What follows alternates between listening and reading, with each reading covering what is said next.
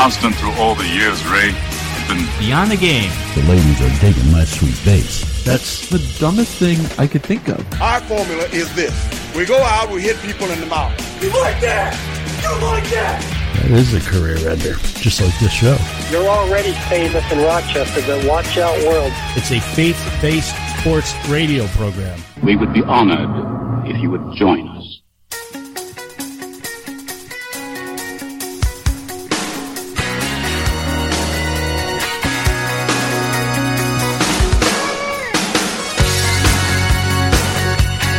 From the BTG studios in Rochester, New York, I'm Rick Benson. With me is Zach Barletta, and this is the Beyond the Game program. Sports talk without the trash talk. Beyond the Game is on Twitter at BTG Program, and if you're joining us for the very first time, we thank you for being with us. We invite you to find out more information about our radio ministry on our website, btgprogram.com. Coming up on today's show, we'll talk some Buffalo Bills football. Last week, we talked about how well they've been playing and how good a quarterback play they've gotten from Tyrod Taylor. Hasn't always been my guy, but I thought throughout the season he's played very well. And then they go out and lose to the New York Jets. Oh, did they play this week? I must have missed it. I guess the moral of the story is not to have us talk about the Bills prior to one of their games. I know it was ugly.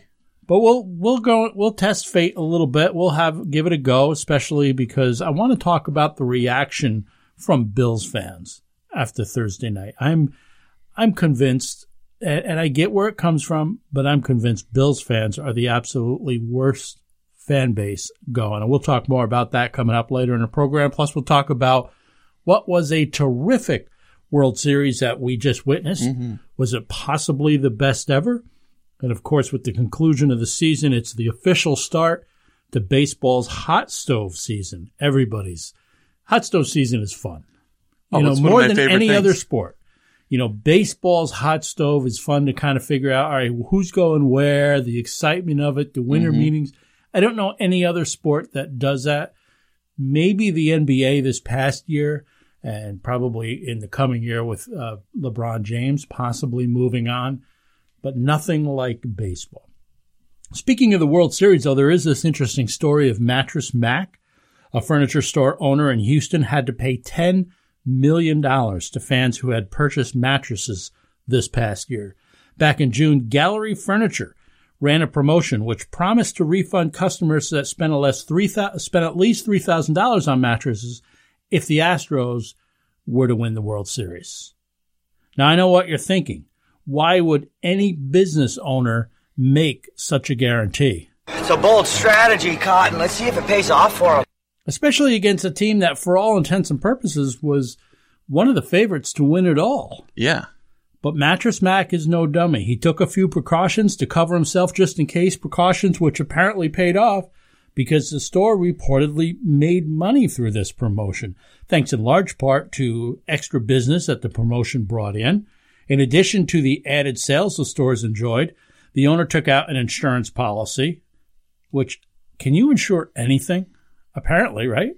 I guess. If you can insure the money that you're going to be paying back to your customers. He took out an insurance policy, and then he hedged some bets in Las Vegas on the Astros, according to reports totaling more than $1 million he bet on the Astros to win the World Series. As it turns out, it was not only a good promotion for the store, but the owner also paid for nearly 100 Houston fans to attend Tuesday's Game 6 in Los Angeles. Too bad for them the Astros didn't clinch that night, but apparently that's the only thing that didn't work out for Mattress Mac in that wild promotion. Who is this Mattress Mac dude, and how is he made of all this money? This dude's loaded. I guess there's money in mattresses, and not just stuffing them in there. But who knew? I saw a headline on CBS's sports website which read, Browns ownership reportedly went nuclear after A.J. McCarron trade disaster unfolded. The subtitle then read, Dee Haslam was not thrilled about the inability of the Browns to handle basic office fundamentals. And you would think that report could be filed by the legendary Captain Obvious. If you're the front office, aren't you just fuming? If you're the owner of the Browns for a second, is there anything about this season for the Browns that you are thrilled about? Like, no. If you look at how bad they are, how many times they've benched their second-round rookie quarterback, all of the the blown leads, the bad games, the quarterback drama. Like, and this is the thing that you go nuclear over? Like, maybe it's the I would proverbial expect a house straw. cleaning. This was the thing that was just the one that broke the camel's back. And as has been said by practically every sports news outlet and around every water cooler hosting a conversation on sports this past week, it was just so very Browns. Mm-hmm. It was just a Browns thing to happen. I'm sure such things happen to other teams. Mistakes do happen. But when something like this happens to the Browns, everybody just sort of shrugs their shoulders and goes, yeah, sounds about right. That sort of figures. If you hadn't heard, the Cleveland Browns, and if you hadn't heard, I don't know how you haven't heard, the Cleveland Browns worked out a trade with the Cincinnati Bengals for backup quarterback A.J. McCarron in exchange for a second and third round pick in next year's draft. Only thing is, they didn't turn the paperwork into the league in time to meet the trading deadline. And to make matters worse for the Browns are trying to trade for a backup quarterback after the two quarterbacks which they passed on in the draft, in the last two drafts, were just named Players of the Month. Mm-hmm. Carson Wentz won the NFC Player of the Month, Deshaun Watson, AFC Player of the Month, and the Browns had passed on, I believe, both those guys. Both of them drafted with picks that the Browns traded away, right? Oh, I don't know that. If that's true, it's even worse. I believe so. According to Mike Florio of Pro Football Talk, Dee Haslam, wife of Jimmy Haslam, told the club employees in the front office. That must have been a scene. The Browns are claiming that they sent the terms of the trade to the Bengals, who were supposed to send everything to the NFL, though, according to a number of people with front office experience, that's just not normal procedure. There's also a report that the front office and the coaching staff were not in full agreement on the deal, which may have led to some reluctance to file the paperwork and maybe even resulting in an intentional dragging of the feet. To which, should we move Hugh Jackson up on the potential first coach to be fired list? I think the hot seat under him I think it's up in flames. I think, personally, I don't know how he's still coaching the team, but he's benched their supposedly franchise quarterback, 3 times already in half a season?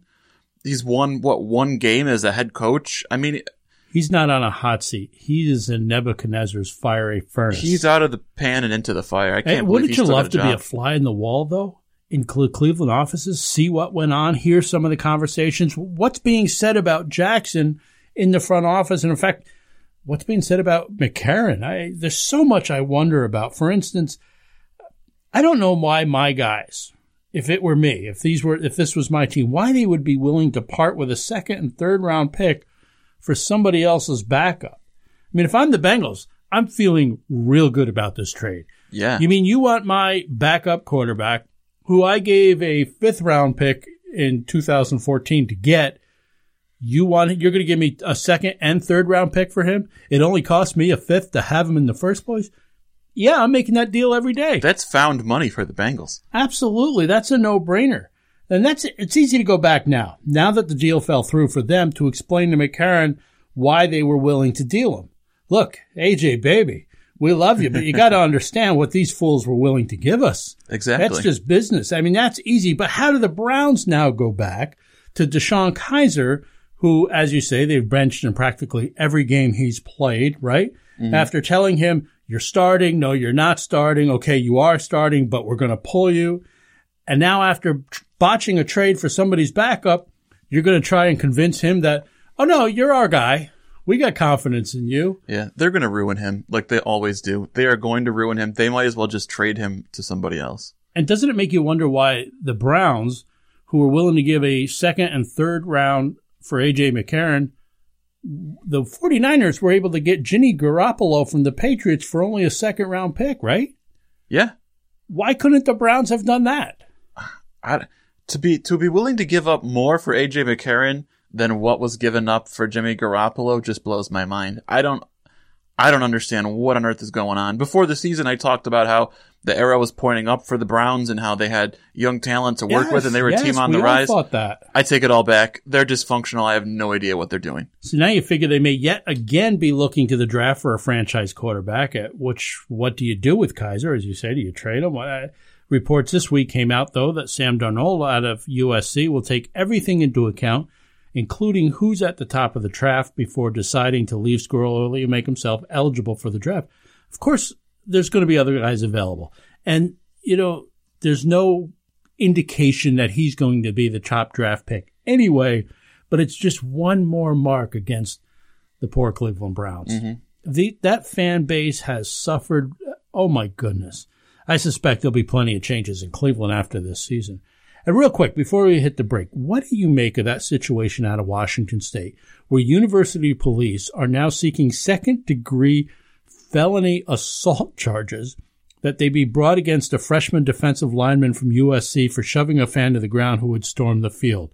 Second-degree felony assault charges. I'm sorry, if you charge the field, you're breaking a law. It's a security issue. Knock the guy to the ground and sit on him for all I care. Zach, I'm kind of with you on that. Now, if you saw the video, it was a harsh hit. Back at the end of September, after Washington State had upset, at that point, unbeaten USC, Cougar fans flooded the field in celebration.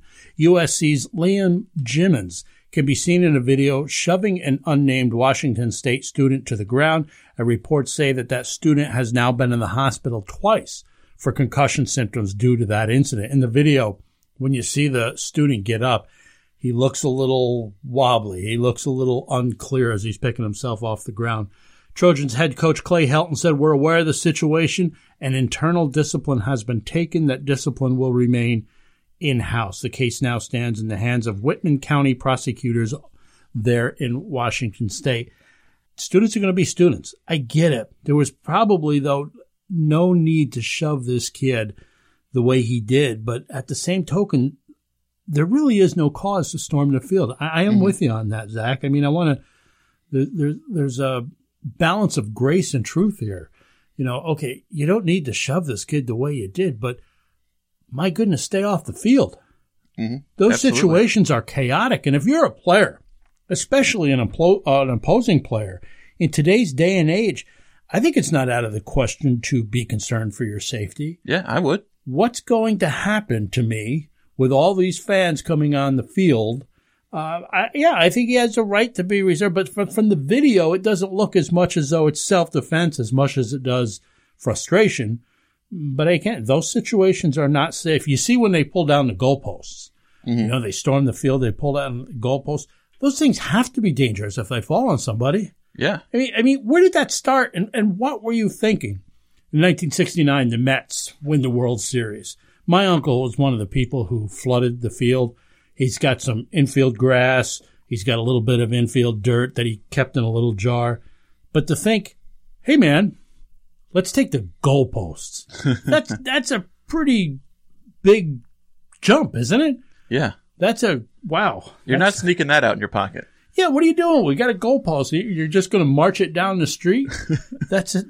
I don't know where that came from. Hey, come on back after the break. It's going to be fun. We're going to pick on some Bills fans. I'm Rick Benson. He's Zach Barletta. This is the Beyond the Game program.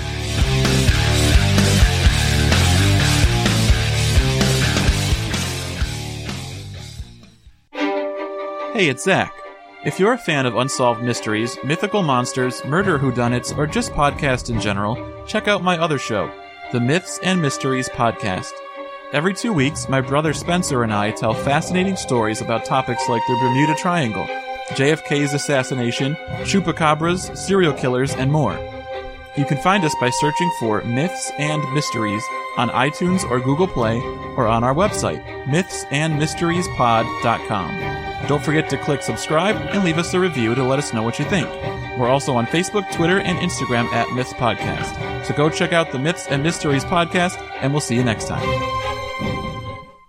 Let me tell you about Town & Country Pest Solutions. They've been in business for nearly 3 very successful decades. They have the experience to tackle any pest problem, covering Rochester, Syracuse, Buffalo, Albany, Watertown.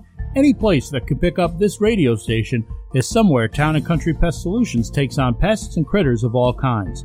Town & Country's technicians are friendly, professional, and most importantly, they're knowledgeable. Bees, wasps, roaches, ants, bats, mice, call Town & Country. Even raccoons or larger animals, call Town & Country. Have a bed bug problem or just want to check and make sure that you don't have a bed bug problem? Call Town & Country.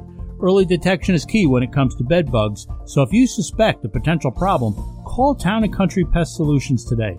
Town & Country's success rate and their guarantee are both well above industry average. Call Town & Country Pest Solutions today, 585-426-5024. That's 585-426-5024. And let their team of professionals handle whatever pest problem you may have. Or visit them online, townandcountrysolutions.com. Town & Country Pest Solutions, fearing nothing but God.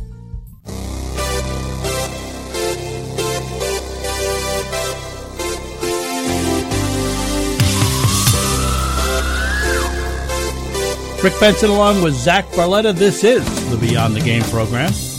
BTGprogram.com or at BTG Program, mixing sports with faith. The Buffalo Bills, Zach. Yeah.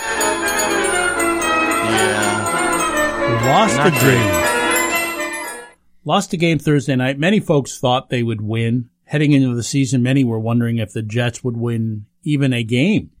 But to their credit, they've played well this season. They're 4-5. Two of those losses should probably have been wins. They really got pulled over a barrel in that game against the Patriots. Mm-hmm. That referee decision, taking back a touchdown against the Jets, cost them the game, and it was clearly the wrong decision. Yeah, they got Patriotsed, if that's a word. Yeah, I know that's what conspiracy theorists are going to jump. Well, it was the Patriots, of course. I don't buy into all that. They blew that game, and it cost the Jets. But the Jets should have also beaten the Falcons. They gave that game away in the fourth quarter, if I'm not mistaken. I could be wrong, but I think in 3 or 4 of their 5 losses, they held a fourth quarter lead. Now, a couple of things, had they gone the other way, the Jets could be sitting 6-3 and surprising the entire NFL. But as it is, they're 4-5 and they're still surprising the NFL. Their fourth quarter inability has been, wow. I mean, it's just head-scratching. They can play 3 solid quarters, and then that fourth quarter comes along. Now, of course, against the Bills, they did put it together. They've played hard, the Jets have, and a road loss by the Bills in New York is simply not the end of the world. Now, absolutely, you can examine this game. They didn't play well. The Bills didn't play well. There are definitely things to be improved on. Absolutely, but I understand where it comes from, but Bills fans, I think, are among the worst fan base going. They support their team. They do. I'll give them a lot of credit. They love their Bills.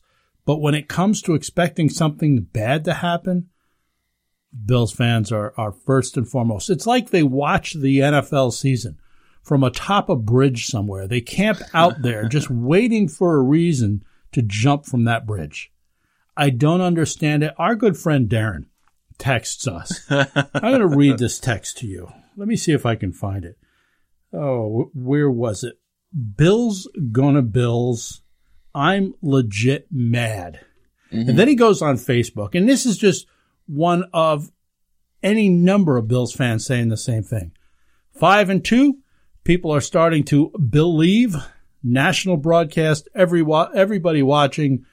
Bills go Bills, #typical.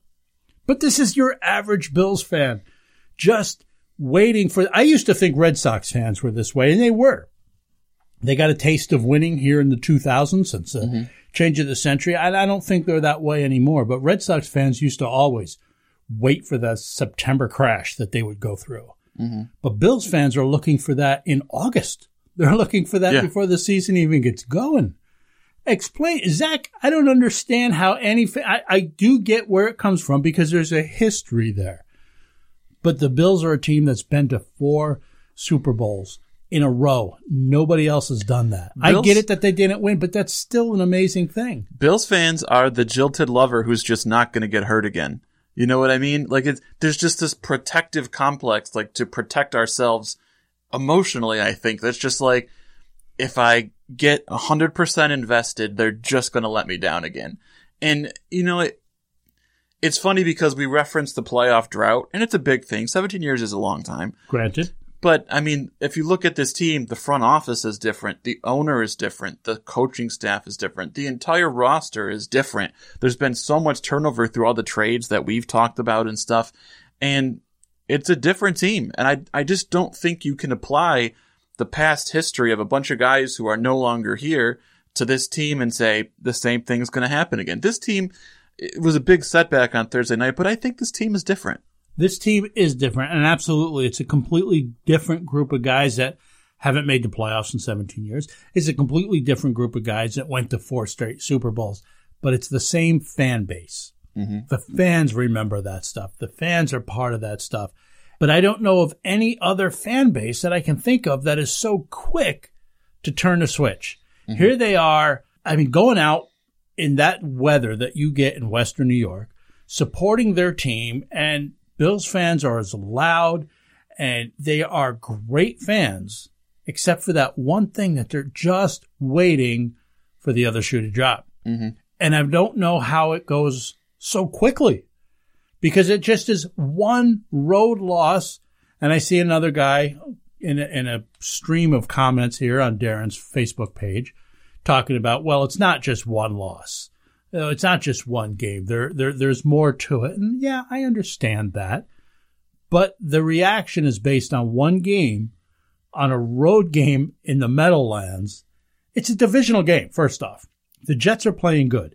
When I look down the season schedule, and we did this when we did our NFL review at the top of the season, I went down the schedule and I looked and I saw the Bills as, I can't remember if I saw them 8-8 or 9-6, I guess 9-7.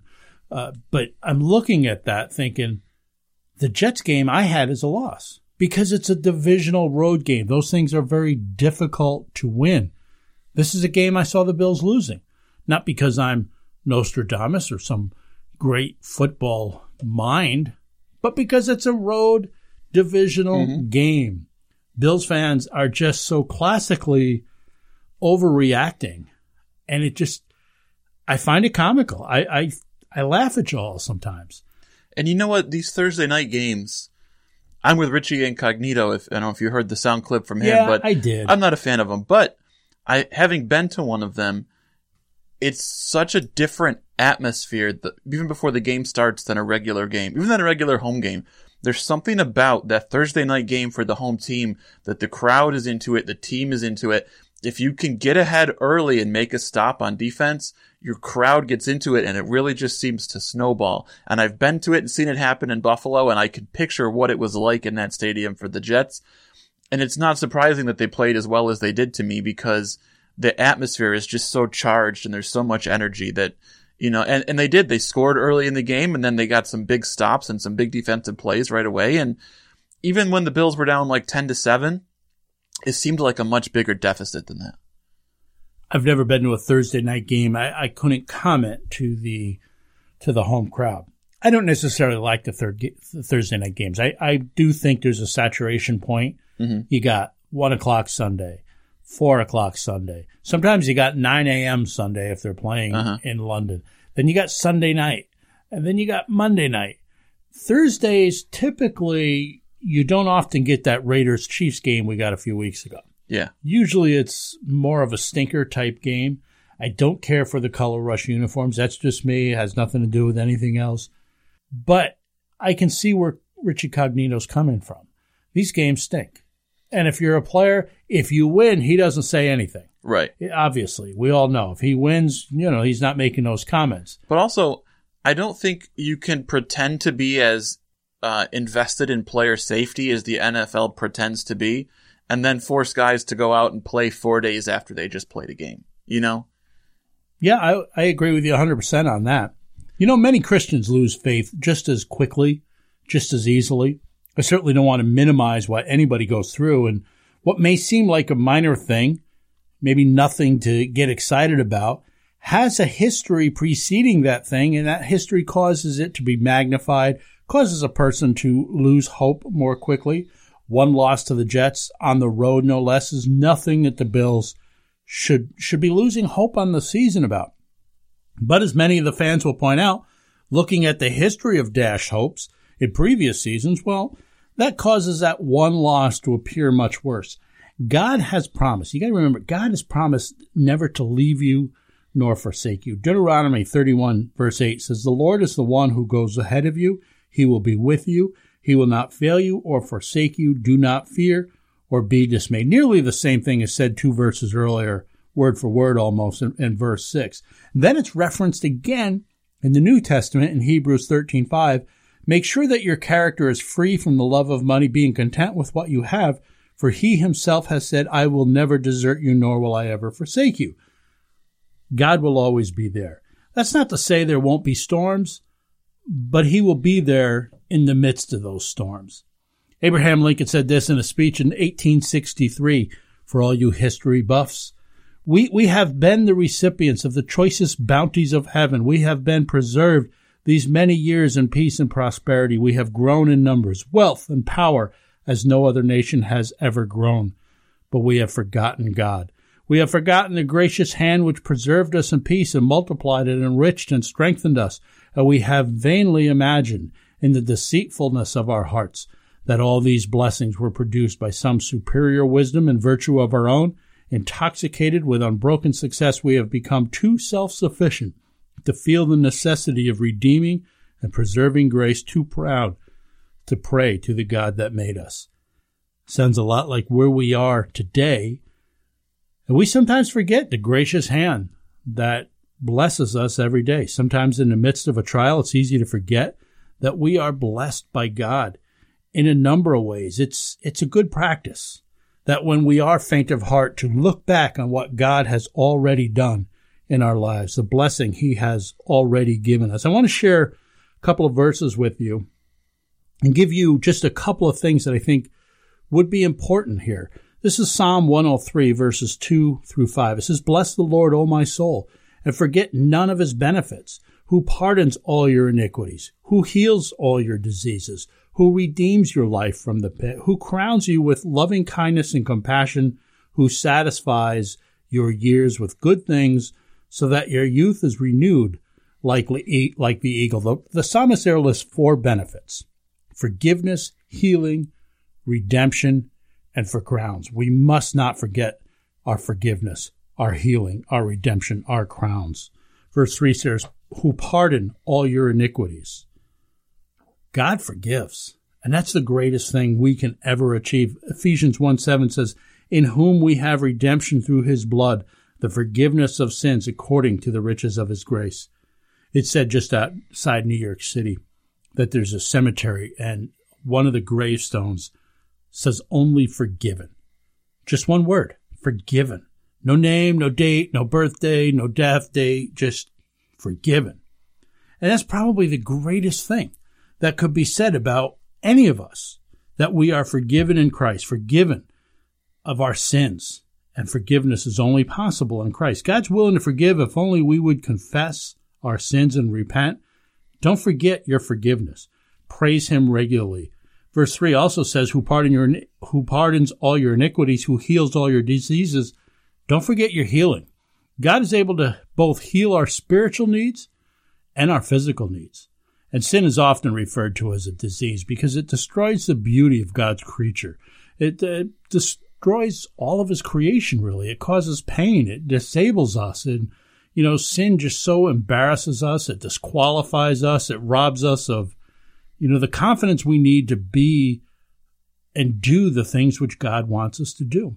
Sin, like many diseases, it ultimately leads to death. But God is able to heal all disease. 1 Peter 2:24 says, he himself bore our sins in his body on the cross, so that we might die to sin and live to righteousness. By his wounds you were healed. Christ died to bring healing to our souls. Faith in Jesus Christ is accepting God's full forgiveness for our sins, victory over death and pain, and we can be healed and restored by Jesus' suffering that was done for us. 1 Corinthians 15:55 says, O death, where is thy sting? O grave, where is thy victory? And when your sins are forgiven, you're no longer condemned. You're no longer fearing. You're no longer afraid of death. It's like being on trial and hearing the judge declare you're not guilty. You're off the hook. Christ has set you free. 1 Corinthians 15:55 I just read. Here's 56. It says, the sting of death is sin, and the strength of sin is the law. But thanks be to God, which gives us the victory through our Lord Jesus Christ. Therefore, my beloved brethren, be ye steadfast, unmovable, always abounding in the work of the Lord, for as much as ye knew that your labor is not in vain in the Lord. Be steadfast, people. Be unmovable. Be diligent. Be determined to make a difference for Christ, abounding in the work of the Lord. Don't forget your forgiveness. Don't forget your healing, and don't forget your redemption. Verse 4 says, who redeems your life from the pit? Redemption implies a price that was paid, and Jesus paid that price. He redeems us by his sinless life with his death on the cross. Where we should have been, that's where he was. He took our place. Have you ever had something happen to you which you felt was just the pits? We all have. We've all been there. Something bad happens. We feel like, just in some sort of pit, need to be lifted out. Psalm 40, verse 1 and 2 says, I waited patiently for the Lord, and he inclined unto me, heard my cry. And he brought me up also out of a horrible pit and out of the miry clay, and set my feet upon a rock and established my goings. If he has brought you through something, or if he is sustaining you currently through something, don't forget to thank him. Don't forget to praise him. Thank God for his grace. It offers us a full redemption based on the price not that we paid, but that Jesus paid. And lastly, don't forget your crowns. Let me read the verses I originally started with, Psalm 103, 2-5. Bless the Lord, O my soul, forget none of his benefits, who pardons all your iniquities, who heals all your diseases, who redeems your life from the pit, who crowns you with loving kindness and compassion, who satisfies your years with good things so that your youth is renewed by an eagle. Have you been crowned by God? Have you been crowned with love and compassion? He satisfies your desires with good things. What about the house you live in, the vehicle you drive, the clothes you wear, the food that he provides each and every day? Many times we overlook our blessings just because we have the wrong attitudes about them. We're blessed by God with good things, and we should take time to recognize them. Don't forget your forgiveness. Don't forget your healing. Don't forget your redemption, and don't forget your crowns. Thanks for hanging out with us for a little while. Maybe you're out there thinking to yourself that, I've never asked God to forgive me of my sins. Perhaps you don't know for certain where you would spend eternity if you were to die today. But you can know. John 3:16 says, for God so loved the world that he gave his only begotten Son, that whoever believes in him shall not perish but have eternal life. Jesus died on the cross so that you might know eternal life with him. He's willing to forgive you, and he wants you to call on him. 1 John 1:9 says, if we confess our sins, he is faithful and righteous to forgive us our sins and cleanse us from all unrighteousness. If you're sitting there and you can't go back to a place and time where you put your faith in Christ, where you asked him to forgive you, then you're still on the hook. You're still responsible to pay the debt of your sin. We're all sinners. We're all in need of God's grace and forgiveness. Romans 3:23 says, for all have sinned. All have come short of the glory of God. That means that apart from salvation in Christ, who died to pay for our sins, if only we would believe and seek forgiveness, apart from that, we come short of spending eternity with him. There's no better time than the present, simply because there's no guarantee of a tomorrow. Answer God's call. Give your heart to him. Romans chapter 10, verse 9, verse 10 says this, that if you confess with your mouth Jesus is Lord and believe in your heart that God raised him from the dead, you will be saved. For with the heart a person believes, resulting in righteousness, and with the mouth he confesses, resulting in salvation. The Bible says that anyone who calls upon the name of the Lord will be saved. Pray to God. Tell him you know you're a sinner. Tell him that you believe Jesus died on the cross for you, and start a new life, repenting from your sins, seeking after God. We'll be back in just a few minutes with Zach Barletta. I'm Rick Benson. You're listening to the Beyond the Game program.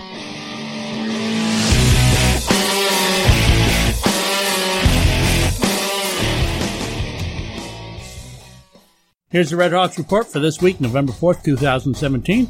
The Red Hawks Report is being brought to you by Roberts Wesleyan College. The end of a long season came last Saturday for both the men's and women's soccer teams, both teams suffering shutout losses to New York Institute of Technology, the women falling 3-0 and the men 4-0. Also last Saturday, the women's volleyball team dropped a pair on the road in Amherst, the Red Hawks falling to American International College 3-1 before dropping the second match, this against Damon College 3-0. But it was a great day in the inaugural season of the Roberts swim team at GCC Harvest Invitational hosted by Genesee Community College. In their first action of the season, the men's team finished with a third-place finish, while the women, in just their second meet of the season, finished with a first-place victory.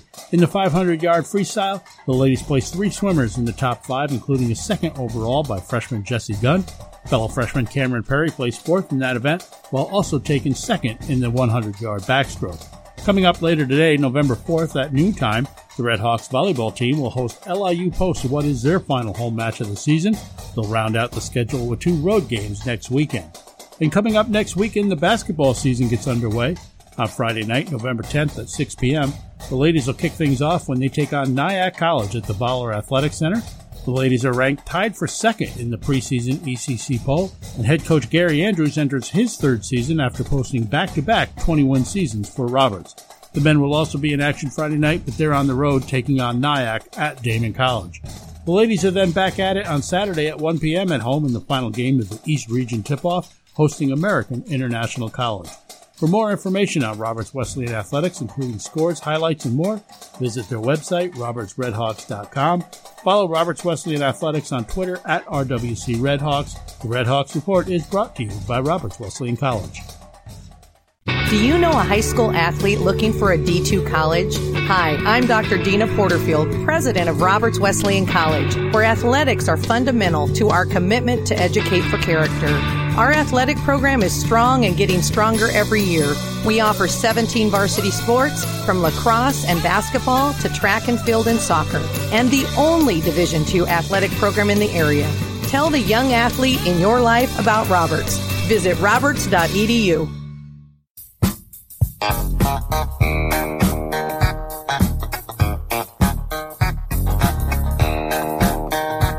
Welcome back into the Beyond the Game program. One of my favorite Stevie Wonder songs, Zach. Me too. I could let that thing play out. I think probably all the listeners are thinking, yeah, just go ahead, let that play out. We don't want to hear you. I'd rather hear that than you guys. We're in Rochester, New York, but we say hello to Grand Forks, North Dakota, where the Beyond the Game podcast was downloaded this past week. You can visit our website. You can find us on iTunes, Google Play, Stitcher, whatever your favorite podcast source may be. It's easy to subscribe to the program. You have it downloaded to your device of choice automatically. Grand Forks is the birthplace of twin sisters Jocelyn and Monique Lamoureux, who are each part of the United States silver medal winning women's hockey team at the 2010 Winter Olympics. Oh. Roger Maris once lived in Grand Forks for a few years as a child. And Matthew Ward and his 2 sisters, who together formed the great 1970s Christian music act known as Second Chapter of Acts. Zach, look, I enjoy them. You will not. I guarantee it's not going to be your cup of tea. Okay.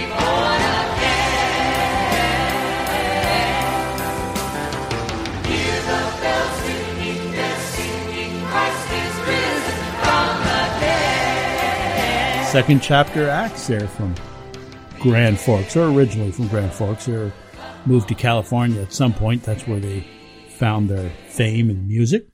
Grand Forks is about an hour and a half, I suppose, north of Fargo. It's the home of the University of North Dakota. Number of great NHL players coming out of UND. Eddie the Eagle, Ed Balfour, Washington's TJ Oshie, Jonathan Toews of the Blackhawks, just to name a few. The Fighting Hawks men's hockey team has appeared in the Frozen Four, I think 8 times, never winning. I think they've run runner-up 5-6 times, but never winning. Their football team has a D2 championship back in 2001, but now they're actually competing at Division I. But thanks for listening, Grand Forks, North Dakota. Thank you wherever it is that you find yourself listening from this morning. Time now to give it over to Zach for this week's Shenanigans Statements. All right, number 1, Major League Baseball is suspending the Astros' Yuli Gurriel for the first 5 games of next season for a racist gesture is weak. He should have been suspended immediately for the next World Series game after his gesture. Truth or shenanigans? Shenanigans. Zach, I thought they actually handled it very well. I thought Yu Darvish handled it very well. He was a true professional about it. Mm-hmm. Look, obviously nobody liked what Gurriel did. Nobody thought it should go unpunished. But as fans, we want to see the best players in the most important games. We want to see them playing at full strength for the title. The gesture was in poor taste. It was, it wasn't so egregious, though, that it should cause one team or the other to be compromised. It shouldn't affect the caliber of play. There was a whole dugout of teammates that were there. There was a whole fan base that would have been affected had they decided to suspend him for the World Series. I just think putting it off the next year was the right thing. It's he made a stupid thing. In fact, initially I was killing him because his weak apology was stupid. His excuses were stupid. But I will give him credit because he did, after some thought, after some time, he was accountable. He made a nice apology after that. His second apology was better than the first one. He seemed much more sincere. And the tip of the helmet in Game 7 I thought was a classy gesture. That was good, yeah. That is, as they went out and pummeled Yu Darvish yet again. Might be a difficult offseason for Darvish, trying to put these games behind him. But anyway, no, Zach, I say shenanigans. I think baseball handled it real well. I actually agree. I wanted to see him suspended right away. Full disclosure, I was pulling for the Dodgers. That may have affected it a little bit. But, I just felt like if you push it off till next year, what he did is completely out of everybody's minds by then. I think it's better to, as they say, strike while the iron is hot and just suspend him right away. And, if it affects your teammates, if it affects your team, if it affects them on the biggest stage in the world, then I think it's more powerful. I think if he had robbed a bank or, stolen something really egregious, and I'm not minimizing it, please don't think that. It was a horrible thing that he did, but I don't know. Don't you want to see the teams at their very best? You hate when a team's best player is injured and then you got to listen to, well, your team beat my team, but my team didn't have his best guys. You always have that what if. You don't want that what if. I didn't think it was so egregious. So I understand that, and that's basically what Major League Baseball said, is that they didn't want to affect the I World thought Series with it. They did a good job taking that into account. Good for them. But okay, you can disagree with me. The Miami Dolphins. Okay if you're wrong. Thank you for that. The Miami Dolphins surprisingly traded running back Jay Ajayi to the Philadelphia Eagles on Tuesday for a 4th-round draft pick. Truth or shenanigans, Ajayi was the reason for Miami's offensive struggles this season. I say shenanigans, although maybe because his name is so hard to say. And it's really not. It's just, that's one of those words, his name, I struggle with trying to say. Mm-hmm. Everybody's got words that they stumble over. Yeah. And that's a difficult name for me. The Dolphins are 32nd in the NFL in points scored. They're also 32nd in yards per game. They're near the bottom in passing. They're even closer to the bottom in rushing. Ajayi, he's not living up to expectations, but those sort of numbers are hard to pin on just one guy. The offensive line has struggled, and that's probably mostly due to injuries rather than their coach resigning after being caught on video snorting cocaine. But that, of course, can't help either. He maybe should have given some cocaine to the linemen. It might have helped them out because they've been pretty bad. They are, but I think they're down to one healthy starter. And being without center Mike Pouncey is probably as much to blame as anything else. Oh, that's brutal for them, yeah. Yeah, it really is. Especially for a between-the-tackles runner like Jay Ajayi, who's going to be... You're not going to try to bounce Jay Ajayi to the outside. You're going to run him through the pile, and having your center missing is a big factor there. I say shenanigans as well. The offensive line is to blame. Jay Ajayi is hit in the backfield on most of his carries. It's tough to be effective as a running back when you're shaking off a tackler before you've even gotten back to the line of scrimmage.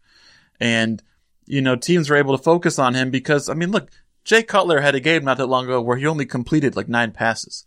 The entire offense as a whole has been ineffective, whether it's the coaching, whether it's the offensive line, more likely a combination of the two. But Jay Ajayi, his poor rushing statistics are a symptom. They're not the problem. Ezekiel Elliott's 6-game suspension is back on again, although he will apparently be able to play this coming week. Truth or shenanigans? That's been so hard for me. Sorry to interrupt, but man, is he playing? Is he not playing? Yeah, I have no idea. And we said this at the beginning, as did everybody else. This is not a surprise. It's the same thing as with Tom Brady. You just, with all the court stuff, just look, play, don't play. I don't even care anymore. Mm-hmm. Anyway, what was your question? Truth or shenanigans? After this week, once his 6-game suspension kicks in, the Cowboys' playoff hopes are shot. What do you think? I'm going to say no. They're going to obviously have a much tougher road. You're missing one of the top running backs in the game of football, but Dak Prescott has been very good. Yeah. And they still have some weapons for him to throw to, namely Des Bryant. They still have a very good offensive line. The defense is, I guess, coming along. I just think they're not going to win the division. The Eagles are running away with it. But I don't see a reason why they can't be a wild card team. Right. I expect that my Giants will probably put some pressure when they run the table to close out the season and end up at 10-6. Right, yeah. I say shenanigans. Alfred Morris is not Elliott. But combined with those other weapons that you mentioned, the Cowboys have a lot of tools on offense. They're really good there. As you mentioned, they've got Prescott, they've got Jason Witten, they've got Des Bryant, they've got Cole Beasley, and they've got a great offensive line. He's not Elliott, Alfred Morris, but he's going to be adequate to get them into the playoffs. I don't think their playoff hopes are shot. Now, would they win a championship in that situation without Probably Elliott? not. Probably not. I think Alfred Morris gets them there. And this is why I think if I'm the Cowboys, I probably want the suspension to be now rather than later. Mm-hmm. I don't want to go into the postseason without my guy. But if I do it now, I'm going to have him back for the postseason. Mm-hmm. I think there's some strategy to that, but maybe they think he's going to get off scot-free and there's not going to be any suspension at all. And I doubt that's the case. Look, if the NFL is going to end up suspending Tom Brady for 4 games, Elliott's getting suspended. Yeah. If Tom Brady can get suspended, Elliott's getting suspended. No, I say shenanigans. Their playoff hopes are not shot. They've got a lot of weapons on offense. Speaking of playoff hopes, the Jacksonville Jaguars are tied with the Tennessee Titans, my Super Bowl pick, for best record in the AFC South at 4-3. Truth or shenanigans, the Jaguars will end up winning that division.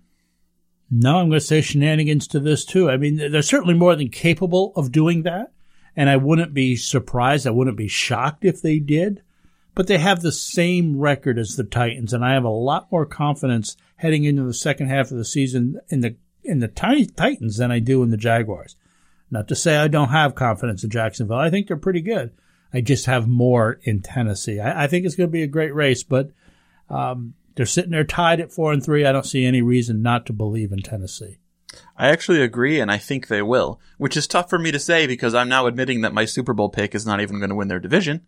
But I think that the Jaguars' passing defense is the league's best. The run defense needed an upgrade, got one in Marcel Darius, assuming that he plays up to his capabilities. Leonard Fournette is healthy again. The biggest thing for me for the Jacksonville Jaguars is how soft their schedule is. Their schedule is Charmin soft coming up. They get the Bengals, Chargers, Colts, Seahawks, and Texans at home. On the road, they get the Browns, Cardinals, 49ers, and Titans. That's a very soft schedule. They can win most of those games. Meanwhile, you've got the Texans in the division who've lost their quarterback. The Titans, Mariota is still trying to get healthy. They've been on again, off again. The Colts are bad. So I see the Jaguars winning that division. Well, you make sense. You make a great point. As you were running down the schedule, I was actually looking it up. Versus the Chargers at home, you're right. The Browns, Cardinals, these are all winnable games. Even their toughest game is probably, what would you say, the Seahawks game, and they have that one at home. Mm-hmm. So, well, maybe you're turning me around on it, but get your Jaguars jerseys now before they make the playoffs. Last but not least, the defending Stanley Cup champion Pittsburgh Penguins currently sit in third place in the Metro Division. They have a goal differential of -14, including losses of 10-1 to Chicago, 7-1 to Tampa Bay, and 7-1 again to Winnipeg. So truth or shenanigans, the Penguins aren't as good as we thought they were. I might as well make it a complete sweep, although I guess, in honesty, I'm hedging on that Jacksonville one, even though I said shenanigans. But I'm going to say shenanigans here as well as I did to everything else. And I can make excuses for the Penguins. A lot of people are. A lot of people always do. For one, I think they've played a fairly tough schedule. Mm-hmm. Out of the gate, they had a tough schedule. But as you pointed out, there's a couple of blowouts among those losses, which is concerning. But I just think they've been inconsistent. I don't think they're a bad hockey team. I think they've played inconsistent at times. At times, they've played very well. That tells me the problem's fixable. Mm-hmm. They just got to figure out how to get more of their good play and less of their bad play. And I think they'll do that. This is a championship team. These are good players. I don't think I would give up on the Penguins just yet. You know, I looked at some of those blowouts and I went to look at their goalie, Matt Murray's numbers on this season, and I expected them to be bad, and they're not great, but they're not bad. And it leads me to think that the problem with them is the defense. We know the offense is great with the Penguins, and I think that they're going to have to find the right combination of defense pairings. I think they're going to have to figure out what they're doing wrong. But I'm going to agree. I think that they're not quite as good as we expected. And like you said, I'm not saying they're bad. They're not a bad team. They're the defending Stanley Cup champions. But some numbers that I found, they're allowing more than a goal per game, more than they're scoring. They're right in the middle of the pack, 18th in the league in shots allowed per game. They're allowing a lot of shots. Their Corsi against is a horrendous 686, which is the worst in the league. They're allowing the most shot attempts of any team in the league. So they're going to have to figure out what they're doing defensively. But by the end of the year, they're going to be in the playoffs. Yeah, I think they're going to be just fine. I don't see any reason to worry about it. Listen, that's it for Shenanigans. We're going to take another break along with Zach Barletta. I'm Rick Benson. This is the Beyond the Game program.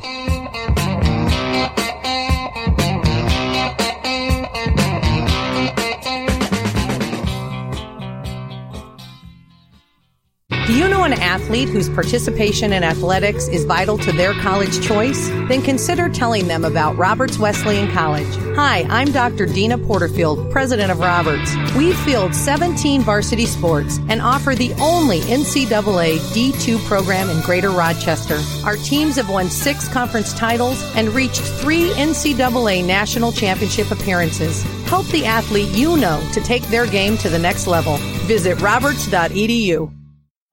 When I have a home remodeling project, whether interior or exterior, I call McAfee's Remodeling Company. Family owned for nearly 2 decades, McAfee's Remodeling Company is a name I trust. Mike McAfee put a new bathroom into my house 3 years ago, and I'm still getting compliments on it every time someone comes over to visit. Mike and his crew are experienced and professional, and you'll be thrilled with their work. So give McAfee's Remodeling Company a call today at 402-1070. That's 402-1070. Or visit them online at McAfeeRemodeling.com. Go on, take the money and run. Go on, take the money and run. That ought to be Masahiro Tanaka's theme song. Do you think he stays?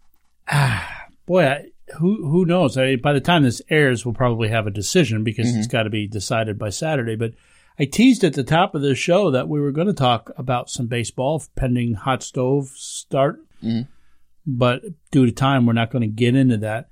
I did ask the question, and I want to ask you, is the World Series that we just saw was terrific, absolutely great. Was it the best ever? I don't think it can be the best ever because at the end, the Yankees didn't win it. So, I mean, it was extremely entertaining. We had wild seesaw games. We had great pitching. We had great hitting. We had fun young players. We got 2 teams that are going to be back here again sometime soon. And, boy, it's hard for me to call anything the best ever because we've seen some really, really good ones. Yeah, when you've got walk-off home runs to win World Series, it's hard to beat those. And some of those are before many of our listeners remember. You can go back to the Yankees, Diamondbacks. That's not one that worked out favorably for the Yankees, but that was a great World Series. This one was up there. My frustration with the World Series was simply, man, I can't watch these games that late. Yeah. I don't know why they can play the Super Bowl at 6 o'clock, 6:30, whatever time they get that thing going, and they can't do the same thing with baseball. Why can the West Coast watch the Super Bowl at 3 o'clock in the afternoon, but they can't, the World Series, they have to watch at 6 o'clock at night? I don't get it. I think they're killing themselves. Drives me absolutely crazy. And to be honest, I saw all the scoring in that Game 7, but I didn't see the whole game. And when it comes to free agents, you know, with Masahiro Tanaka, we were talking about take the money and run. I think that's what he ought to do. Or take the money and stay. Well, absolutely. That's what I mean by that, because he's got $67 million left, something like that, on 3 years. That, yeah. I think I'd take that because I would not want to leverage my few postseason starts, which he was lights out, against the rest of the season where he was questionable. And you've got that elbow issue. But we'll get more into this next week. Or actually, we won't be here next week. We're off next week. I'm on a missions trip to the Dominican Republic. And I'm lazy. And Zach's lazy. And we have that. Listen, I'm as lazy as they come, but I'm going to be out of the country. I do appreciate your prayers as we go on this mission trip, but we won't be here next week. But we'll get into baseball. This hot stove is just going to get started. It's not going anywhere. Galatians chapter 6, verse 2 says, "Bear ye one another's burdens, and so fulfill the law of Christ." After Deshaun Watson tore his ACL during practice on Thursday, there were dozens of players around the NFL reaching out to the Texans quarterback via Twitter, offering him kind words of encouragement. But what I like this week is that New York Giants wide receiver Odell Beckham Jr., who's also out for the season due to an injury, he went just a little bit farther by sending Watson a direct text message. Now, I know what some of you are thinking, that it would have been nice for him to give a call, but stop being so old. Why are you so old? This day and age where a text message is considered just as personal as it gets. I got to tell you, and sometimes people call me, and this is probably terrible for me to admit, but I look at the screen and there's that meme, and it's so true. I'm looking at the screen. Sorry I didn't answer the call, but I'm staring at my phone screen in horror, wondering why you just didn't text me. Yeah, absolutely. Beckham tried to encourage Watson by saying, "Little bruh, I know at this time things may be scary. Your first year in the league, running for MVP, trying to win a championship, trying to get the spot you deserve, to defy the odds, to do the things that they said you can't, and it all gets taken away." Seems pretty encouraging so far, doesn't it? Reminding him of everything that was just lost due to this injury. Yeah. But then Beckham reminded Watson that he's overcome adversity before. Look back in life. Isn't that what we were just talking about in that earlier segment? Looking back and remembering those things that God has done. Beckham tells Watson, look back in life when you faced adversity and thought you would not overcome it, and then you did. As life went on, more and more obstacles came your way, and you had to again overcome time and time again. But you got through it somehow. Now life throws you a bigger problem, and again, you're faced with a test. The Giants receiver then concluded by saying, everything is a blessing in disguise. Truly believe that all this happens for a reason. Take this time to evaluate and appreciate everything you've been blessed with. Life's still good, kid. We living, and we will be back better than ever. I see you this offseason, Little B. The media, myself included, look, we beat up Odell Beckham Jr. for being a selfish player, for consistently doing those things which, would seem to say, hey, look at me. So it's only fair that we acknowledge the unselfish things he does, such as sending an encouraging note to Deshaun Watson after his devastating injury. It's what I like this week. You like that? I'm actually going to agree with all the old farts that say he shouldn't have texted him, because that's the longest message ever. That should have been an email, I think. That's not one message, is it? What I like this week was 7-year-old Haley Dawson's first pitch in Saturday night's World Series game. You may remember, I think we mentioned on the show before, Haley was born without 3 of the fingers on her right hand, but she has a special 3D printed robotic hand that she's gotten pretty good at using. She said over the summer, and somebody tweeted out, that it was her dream to throw out the first pitch at a major league stadium, so a bunch of teams have invited her to do that, and she got to throw out the first pitch at a World Series game with a special Houston Astros 3D printed robotic hand.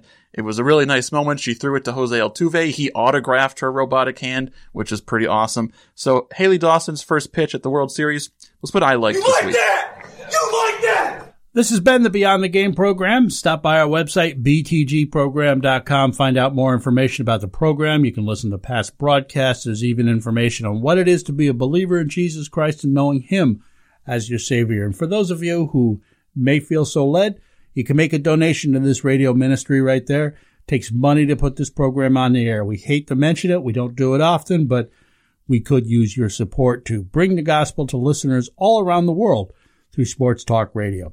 And be sure to check out the Myth and Mysteries podcast. Listen, if you enjoy this sort of thing, myths, curious stories, unsolved mysteries, I do, you'll appreciate this podcast Zach does with his brother Spencer. It is good stuff. Myth and Mysteries available on iTunes and Google Play. Visit their website, mythandmysteriespod.com. For Zach Barletta, I'm Rick Benson. Lord willing, we're going to be back together again in 2 weeks, right here at this same time. Be bold and be great this week, everybody.